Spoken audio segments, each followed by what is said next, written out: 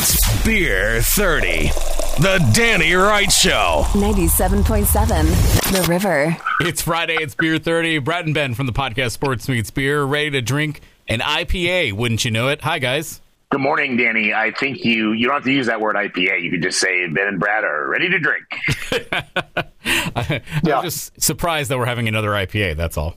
I am also surprised that we're actually having an IPA and not a juice. So that's good. That's true. Yeah. That's a good point. Not a juice, not a seltzer, and it's not a pumpkin spice latte. So we're good. Not yet, anyway. Yeah, buddy. However, I got to say, I was looking for pumpkin beers for us, but haven't found anything that we haven't tried yet. So today we have one from a brewery in Sacramento, Track 7 Brewing Company. This is their Panic IPA. The story on this beer is pretty funny. When they first opened, they did not have like a traditional like West Coast style IPA at all in their lineup, and people freaked out. So they were like, how can you operate without an IPA? How can you do this? And so they brewed this beer and they called it Panic. And it's been kind of been a punchline in that Sacramento area for a while. Pretty funny. That's awesome. Nice. That's a good way to start it. Well, as I'm panicking, as I'm pouring this into my beer clean glass, and I'm going to go through our AATMF, which is appearance, aroma, taste, mouthfeel, and finish. Much like the can, it's got an orange color to it. When you pour this thing out, it actually has like an orangish hue. It's slightly filtered, so it does feel like a true IPA versus an East Coast or a hazy. But I can't get past the orange hue to it. It's very interesting. Yeah, it really does match the can. That's kind of crazy.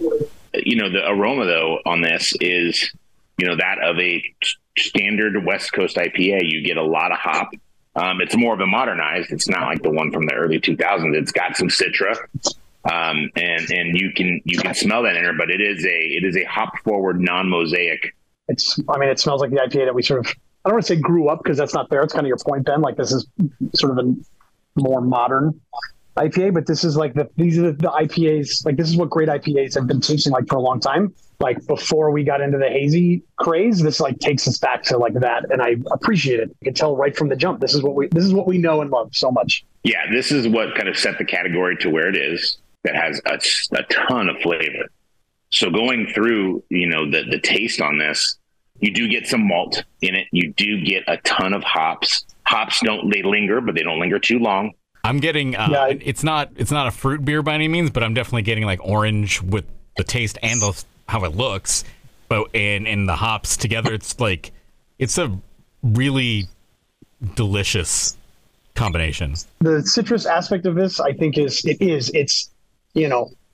orange peel. It's very subtle, like grapefruit peel, like that sort of brighter, like the bright nose. There's not a lot of like the bitterness from those things. It's much more sort of that sweet, like, oily, viscous, like note to it. Just a touch. Yeah. And when I say the oily, viscous, it's like you can like it smells like the essential oils of them. Like it doesn't do anything to the mouthfeel. Mouthfeel is actually quite nice and light, and the carbonation level is great. And it finishes. There is a lingering finish, but it's fairly dry. It makes you want to go right back in for the next sip. Like it really, I'm with you, Danny. The subtle citrus plays nicely from top to bottom. Yeah. And it's one of those things, in no way, I'll have to just jump on what you said, Danny. In no way is this considered a citrus style beer. Right. I mean, the citra hop is going to have citrus qualities. This is what it is. But with that, it's that lightheartedness of that flavor. Damn near perfect beer. Yeah, I agree. I'm 2 thumbs up on this. It's been a while since we've had like a beer that I would definitely have multiple when sitting at a bar. We've tasted some really great beers, but nothing that like I've really been like, oh yeah, I'm spending the afternoon enjoying all this.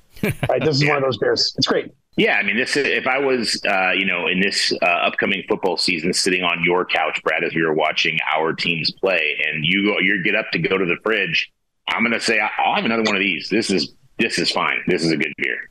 Yeah, it doesn't drink like a 7% either, which is good for your football extravaganzas. Right. Yes. Yeah, thumbs up all the way around for me, too. Yep, thumbs up. There you go. Track 7 from Sacramento, Panic IPA. You can check out this Beer 30 and all the others at 977theriver.com and on the River app, and check out their podcast, Sports Meets Beer. All right, guys, have a great last weekend before football starts, and we'll start doing our picks and more beer next Friday. I want to take this opportunity to congratulate one of you two on your championship this year. Nice job. And I'm looking forward to the start of the season.